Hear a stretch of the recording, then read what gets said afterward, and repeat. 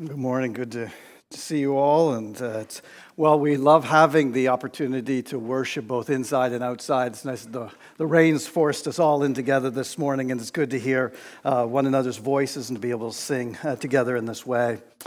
We're going to be turning to God's Word this morning, and we are, as you know, in the season of Advent. This is the third of 4 Sundays in Advent, and I want to talk to you this morning for the second time from Mary's song in Luke chapter 1. So it's not a misprint in your worship guide if you were here last week and thinking that this morning, but we started looking at Mary's song last week, considering Christmas as a season of revolution.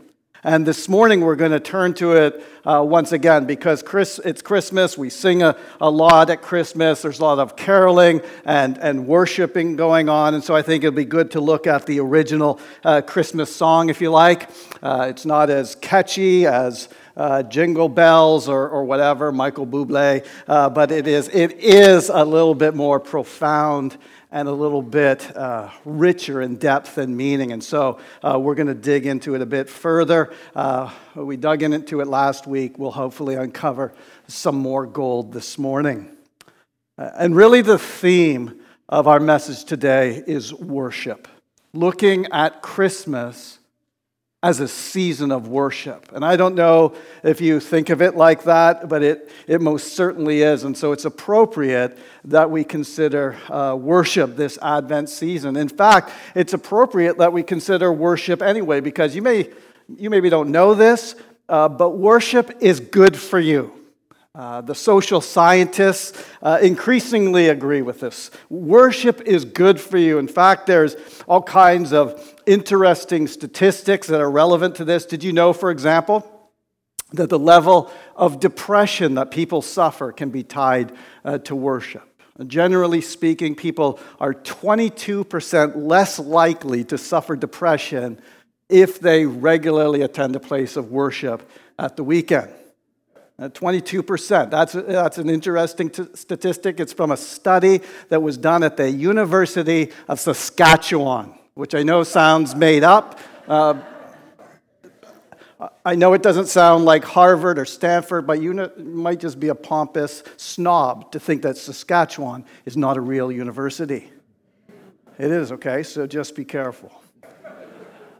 Second thing, time management. Apparently, same study suggests that people who are involved in regular worship generally improve their time management. Third thing, grades. Generally speaking, people who are involved in regular worship will improve their academic grades. Fourth thing, and this might sound a bit odd, but mortality. I mean, worshipers still die, but actually the mortality rate, the life expectancy improves. A psychological study published by the American Psychologist in 2003, a paper entitled "Religion and Spirituality," found that found there to be a link to physical health. And then finally, the University of Chicago published some statistical analysis showing that people generally have better sex lives if they're involved in regular worship. Just saying. USA Today published a piece on it. USAtoday.com. You can look it up if you like, if you don't believe me. Revenge of the Church Lady, the article was called, and I won't go into details, but yeah. And so those are some facts about corporate worship. But the theme of worship is obviously a lot bigger than that. And this morning I want to get to what is actually most profound about worship. It's not the corporate expression. It's not even the gathering on a Sunday that makes someone a worshiper. I want to talk about what happens inwardly, what happens in the heart, what happens in the most sort of hidden sense. And that's where we get to as we look at Mary's song here in Luke chapter 1. And so let's read it once more, and then we'll get into what it has to say to us this morning.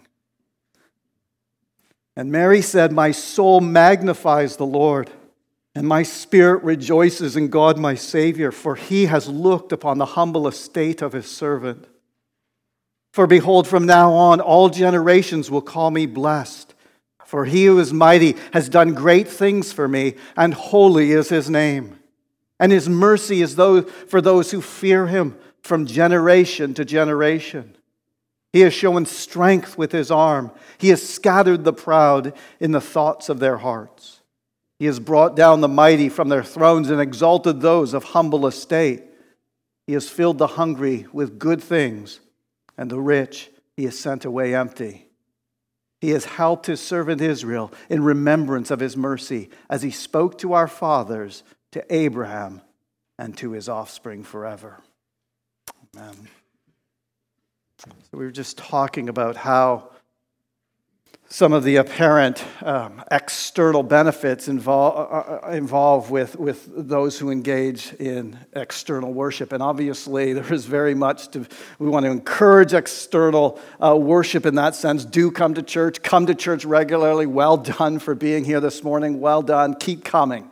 Okay, so just to be clear on that. But worship in the Bible is intentionally focused on what happens inwardly. What is less visible on a human level? God sees it. God cares about what happens in the inmost parts. There's a place in the Old Testament where David, he prays this prayer of repentance. He's acknowledging his wrong to God for some horrible behavior of his. And he comes to God brokenhearted and sorrowful, and he brings a prayer of great repentance to God. And he says in Psalm 51, let me read the words that he uses. He says, "Surely you delight in truth in the inward being." You delight in truth in the inward being, in the inmost parts. God's delight, God's concern is in what's going on in the unseen places. And in fact, that's a central emphasis as the Bible goes on. The people who are called prophets in the Old Testament frequently deal with the difference between external worship and genuine internal worship. You want the two to coexist, but sometimes they don't. And God even says through the prophet Isaiah, he says, "I've come to tire of your festivals. I've tired of your meetings, your gatherings." In fact, he goes so far as to say, "I hate these things with all of my being." He says, "These people honor me with their lips, but their hearts are far from me." That's the kind of description God gives of false worship, where our lips show up, but our hearts stay at home. Our hearts are somewhere else. And as far as God's concerned, that's not worship. But when I read Mary's song, she's pretty clear on this. She starts off explaining what worship is rooted in for her. "My soul magnifies the Lord. My spirit rejoices in God, my Savior." Mary's saying that the most inward part of me, the core of me, is taken up, is a flame with worship, with wonder, with delight, with excitement, with joy, with desire for the living God.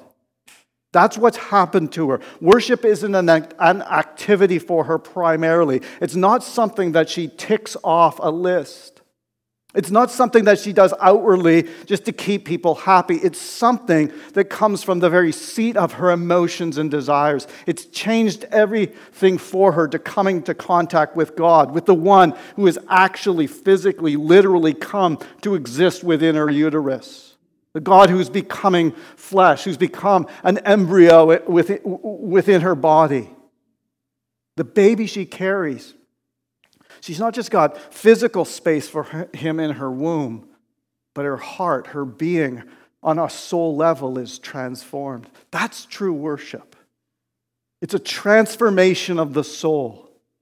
It's what we're taken up with, what our desires go back to, what our minds will tend to go back to, what we most ultimately steer our lives by. And it will show. Worship will show. It'll show in a person's decisions about other things. It'll show in the fact that we clearly don't worship other things that other people expect them to worship. We expect you to worship money. We expect you to worship entertainment and comfort and pleasure and power. We expect you to worship control. That's the thing to worship. The worshiper is someone who's realized those false gods, they don't inflame the heart in the same way. Not anymore. My heart's been won over. My soul is alive with worship. And Mary puts it in those kinds of terms. My soul magnifies the Lord. My spirit rejoices in God, my Savior. And she is worshiping in the sense that she's responding. And this is an important point to make. Mary is responding to something that she's seen. Mary's responding to something that she's come to know. Something has been revealed to her, and her worship is a response. And worship is that way around. Worship is not, at its heart, an activity of ours. Worship at its heart is a response to an activity of God's. It starts with Him. It starts with His work, His revealing of Himself to the man or to the woman, to the point where there's an almost sort of automatic follow-on. He reveals Himself, and my response of wonder is the worship that I bring. We come and express our worship to God as a completion of the joy that we are involved with, that He has as He has revealed His goodness to us. And it's important for so many reasons to see that worship is a response to revelation. Because otherwise it becomes something potentially dangerous, potentially almost oppressive to us. I mean, telling somebody to worship, go and worship. Think what you're saying when you confront someone with the command, with that imperative, with that demand. Worship now. Go. It's like love that person now. Go do it now. Love them. Now, the Bible does command us to love the Lord and to love our neighbor as ourselves, so it's not wrong necessarily. The command is true. But the command, understand purely as a cold command, will actually result in the opposite. Because what the command comes to is a heart that's closed off to God by sin, by our own selfishness and false worship and replacement gods that we've put up in the kind of mental temples of our lives. And the command to worship God comes in as a kind of demand upon us, which we feel not particularly warm to, but we know we ought to. I ought to worship God. I don't feel like it, but I ought to. And so we start to say, all right, I'll worship God. And we do various external rituals or whatever. We do stuff even when our hearts are cold. And what happens? Usually our hearts grow colder still. Our hearts grow hardened. Because the law on its own doesn't create love for God. The law on its own doesn't, it will actually make us be more likely to create hatred for God. You just tell someone just to love God better, if that's all you say to them, what you're creating is a hater of God. Because worship doesn't work like that. It's a response to a revelation of how worthy of worship God is. When you truly see Him, when you really grasp and glimpse His goodness and His greatness, the response of worship comes from a heart that's been liberated from law and rules and delighted to offer praise. It's the obvious and natural thing to do. And we need to get that right, or our worship will become hollow or something worse. We need to see that it's a response to revelation. We need to see something of what Mary has seen, and she has seen it. I mean, if you read Mary's song, it's rich.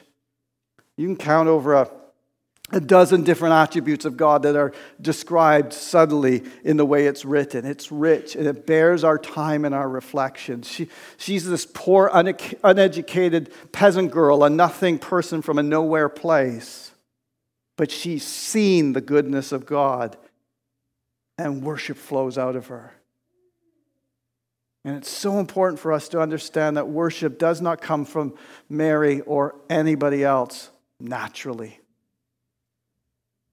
It doesn't matter how educated we are. You could put Mary in the University of Saskatchewan and she'd still be completely clueless about what real worship is, unless the Holy Spirit reveals the goodness of God. The truth is, that's exactly what's happened. In fact, if you go through Luke's description of the Christmas story, you'll notice that the Holy Spirit's all over the place. How will this be? The Holy Spirit will come upon you. The Almighty will overshadow you. The Holy Spirit is involved on page after page after page in Luke's gospel. Luke's keen on you knowing that. The Holy Spirit has to be involved, or worship is frankly impossible. And if you want proof, this is what Paul says in 1 Corinthians chapter 2. He says this, "No eye has seen, nor ear heard, nor the heart of man imagined what God has prepared for those who love him." He's saying here, human beings do not get God. Human beings, without help, we do not get it. We can't worship what we don't know. How can you worship someone you don't know? He carries on. "These things God has revealed to us through the Spirit. For the Spirit searches everything, even the depths of God. For who knows a person's thoughts except the spirit of that person which is in him? So also no one comprehends the thoughts of God except the Spirit of God. Now we have received not the spirit of the world, but the Spirit who is from God, that we might understand the things freely given us by God. And we impart this in words not taught by human wisdom, but taught by the Spirit, interpreting spiritual truths to those who are spiritual." Now follow me. I know this is a bit of a dense bit of the Bible that I'm reading to you, but it is so important to understand real worship. The natural person does not accept. Do you understand this? The natural person does not accept the things of the Spirit of God, for they are folly to him, and he's not able to understand them because they are spiritually discerned. The spiritual person judges all things, but is himself to be judged by no one. For who has understood the mind of the Lord so as to instruct him? But we have the mind of Christ. What Paul is saying is effectively the world is divided into two groups. Those who by the Holy Spirit have been given the gift of seeing why God is worthy of worshiping, and the rest, who it doesn't matter how many times you say to them, "Now let's praise God and sing louder," they won't really be worshiping. They'll be doing something external, but it won't be worship. And we need the Holy Spirit to come. And as you look at Luke's story, he keeps showing how the Spirit shows up to enliven and awaken people to the greatness and goodness of God. And it's also worth saying, even just as an aside, that Mary is a worshiper by virtue of the fact that the Spirit has something to connect with. I mean, she's a peasant girl, and she's probably from an illiterate community. But she goes to the synagogue, I reckon. She goes to hear the scriptures read every week. And I'm sure you can tell, even from the way that she's written this song, that she knows the scriptures and she loves the scriptures. And so when the Spirit, when the ignition, when the flame comes down, there are logs on the fire. And if you never read the Bible because it's boring, when the Spirit comes upon you, the fire will go out really quickly. But if you read the Bible a lot, drink it in, dig deep, understand it, get to know the story, get to know the pages, the people, the things that they say, when the Spirit comes upon you, you'll start having a roaring fire. Because we need the Spirit and the Word. We need to be alive with something that's robust and substantial. Put some big logs on the fire. Get into this book. Get into the story that comes alive by the power of the Holy Spirit. Now, having said all of that, why is worship so important in our lives? Well, let's look at Mary. Mary, why are we noticing her as a worshiper? Why is worship such a value for her? Well, I think it's how she's finding her peace. The truth is that she's being invited into a dangerous life, right? I mean, she's been told, "You're with child. Everyone will know that you're not yet married. Everyone will know that you're pregnant, and everyone will question it. So you're going to go into a world where people will look at you differently. There'll be shame attached to you, especially in the culture in which she lived, even danger. You're going to watch your son grow up and be misunderstood again and again. You're going to misunderstand him yourself. And there'll come a time, as Simeon said to her later on in Luke's gospel, when a sword shall pierce your heart also, Mary. Mary will watch as her son is taken away and tortured and mocked and abused and crucified. Mary will watch with horror. And she's got all of these things before her, and yet there's genuine delight in her. Her words are hope and joy filled. She's not singing a lamentation. This would be a miserable song if I was given this calling. But her song is all joy, is all hope. Because she's learning to find peace through worship. She's learning how to settle her heart by being a worshiper. She's learning specifically to magnify the right things. It's where we get the word Magnificat, the name for the song. My soul magnifies the Lord. Magnify. What does that mean? Well, we have a big clue in the magnifying glass. What does a magnifying glass do? It makes things bigger, or at least look bigger. Can we make God bigger? I've come to magnify the Lord because because God's small and I need to make him bigger. No, you can't make God bigger. But you can make God smaller in your imagination if you're not careful. And you can make God bigger in your imagination. That much is kind of up to you. Here's where the will does come in. Here's where you do have a part to play. Because you will magnify something. You can't help it. It's what we're like. It's how we are created. We don't just handle data, do we? We're not calculators and computers and robots. We don't just handle raw data. We put the data together with stories and interpretations. We give it meaning. We give it meaning on the basis of our imagination. We imagine a narrative. We imagine something. And our imagination will shape the way we respond to life all the time. How greatly have you imagined the God of the Bible? Have you in your imagination allowed him to become dull? I tell you, if that's the case, it is the cause of more of your problems than you could possibly know. If the God of the Bible has become small in your imagination, and frankly, hasn't he in all of ours? That's my story. The smaller he becomes in my imagination, frankly, the unhappier I am, the less generous I am, the less forgiving I am, the more selfish I am. The greater he is in my imagination, the freer I am. So we need to be like, God, help me to see and consider and behold you and your greatness. Let me magnify you. Let me make it a habit, a daily habit, to take time to magnify you. It's like going to the dentist. You will retract. You will. By default, you will go back to having a slim imagination of God. Just like when the dentist says to me, open wide, and then she says it again 30 seconds later, open wide. Why? Because I just don't. I open my mouth wide so she can see my teeth, but I can't actually do it for that long because the muscles start to retract and the muscles can't stretch for that long. So I need her to say ah. And that's kind of what a worship leader's job is. That's the job Mike and I have. When we say, let's sing, and we're like, well, I don't really feel like it. We're saying, say ah. Who do you magnify? Look at the words on the screen. Look at our God. Behold him. Magnify him with me. Keep your mouth open wide. Let's sing. Let's lift our voices. Let's see the truth as it really is. Let's get our imaginations wrapped around the data.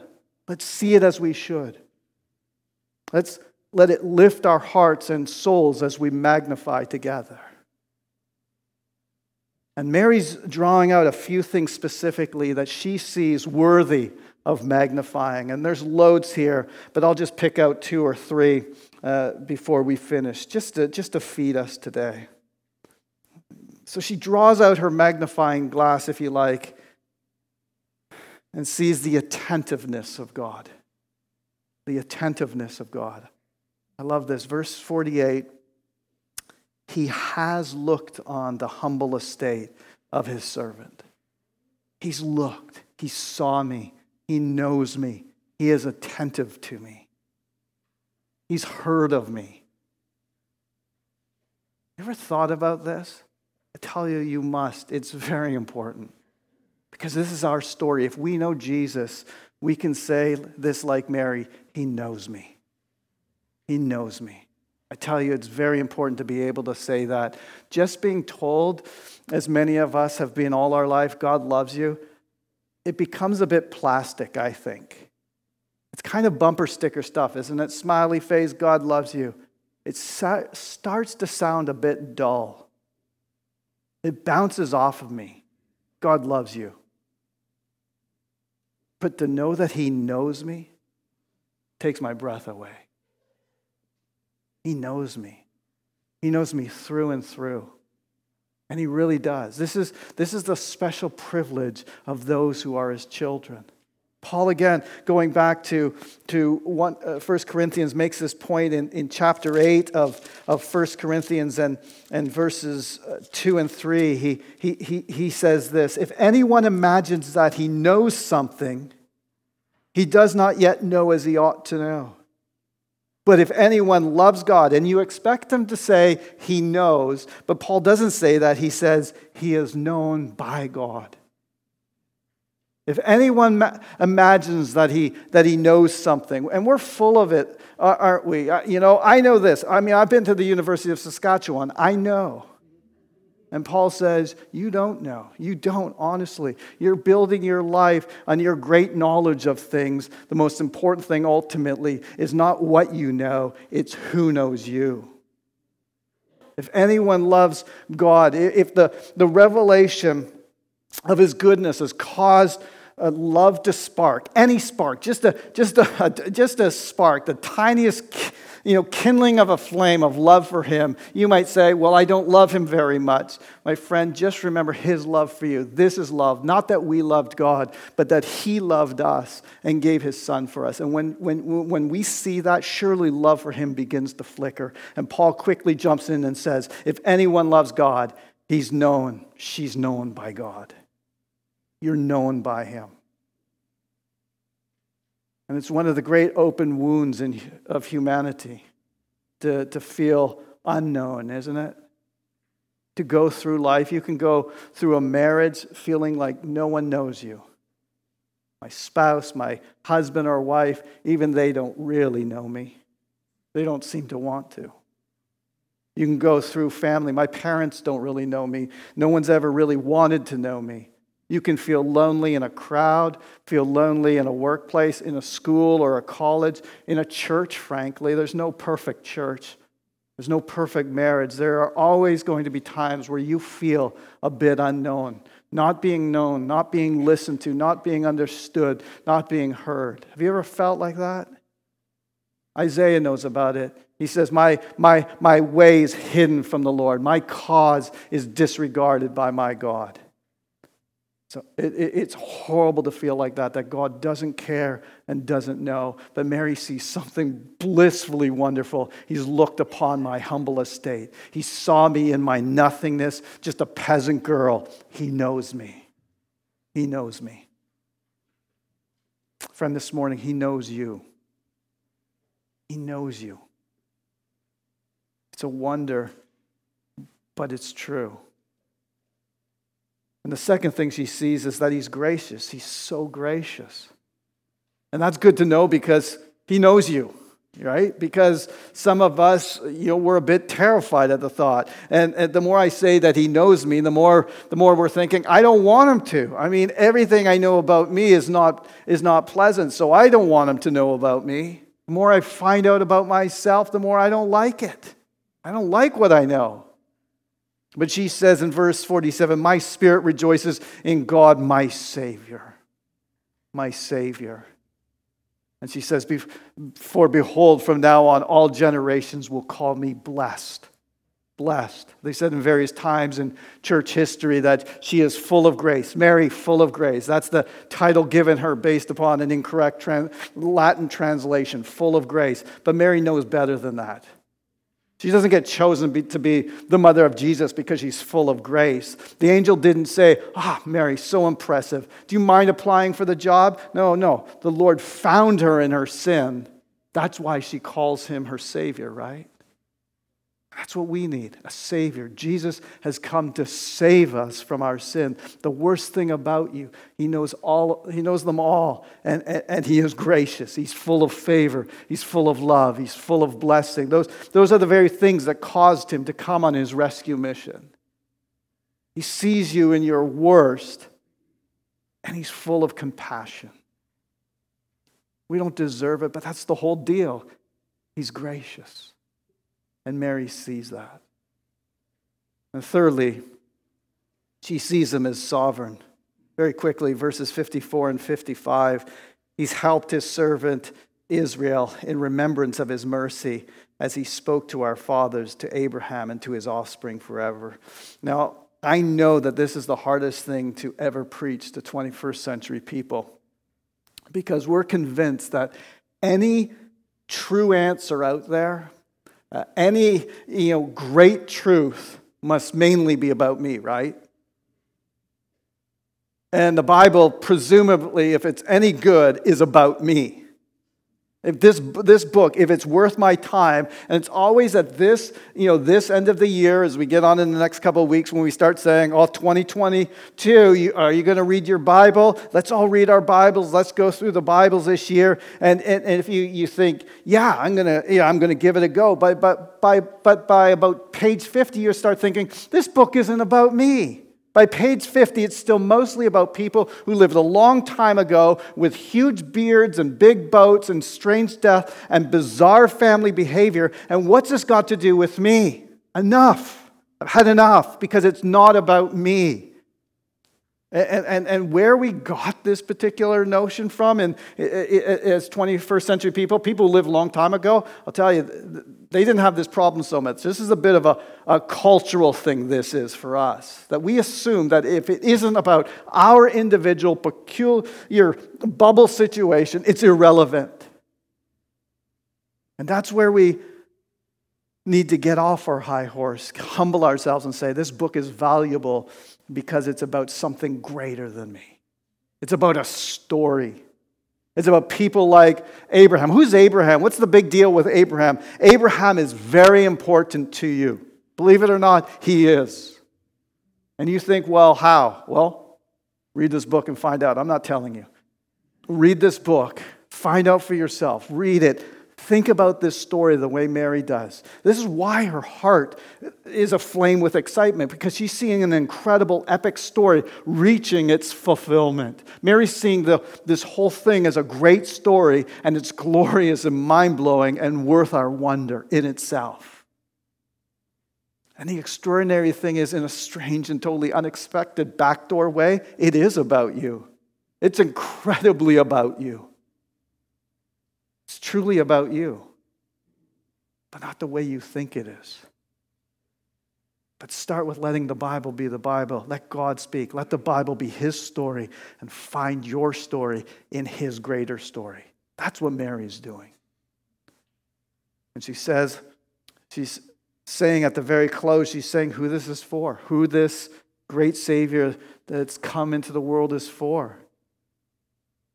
Because some people don't get what she's rejoicing about. She says the rich and the powerful, they're not part of it. She says in verse 52, He's exalted those of humble estate, and He's filled the hungry with good things. Who is this for? It's for the hungry, for the humble. You hungry? That's how she is. He saw me, and He saw me in my humble estate, she says. She's not impressed with herself.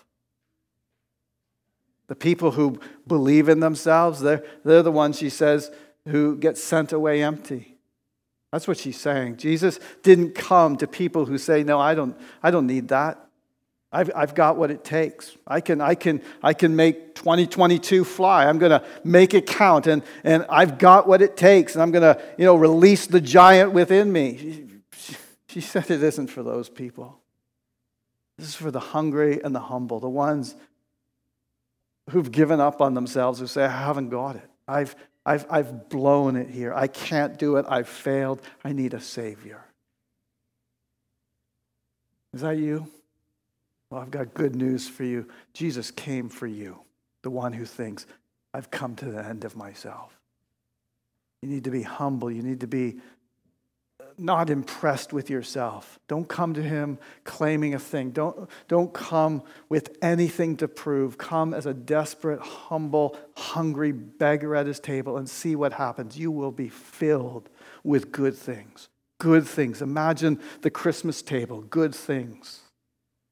Jesus came to give good things to the hungry. And if you've come to that place where you trust in the Lord Jesus Christ, come to his table today. Take bread, take wine, feed on Jesus, feed on him. He brings good things to you. Let's pray. Father, we thank you for Jesus. We need him so much. We do need him. And we pray, Lord, that over the remaining weeks of this Advent season that you would teach us where our true mercies are. Teach us to delight in the best of foods. Lord, we don't want to spend our money on that which does not satisfy.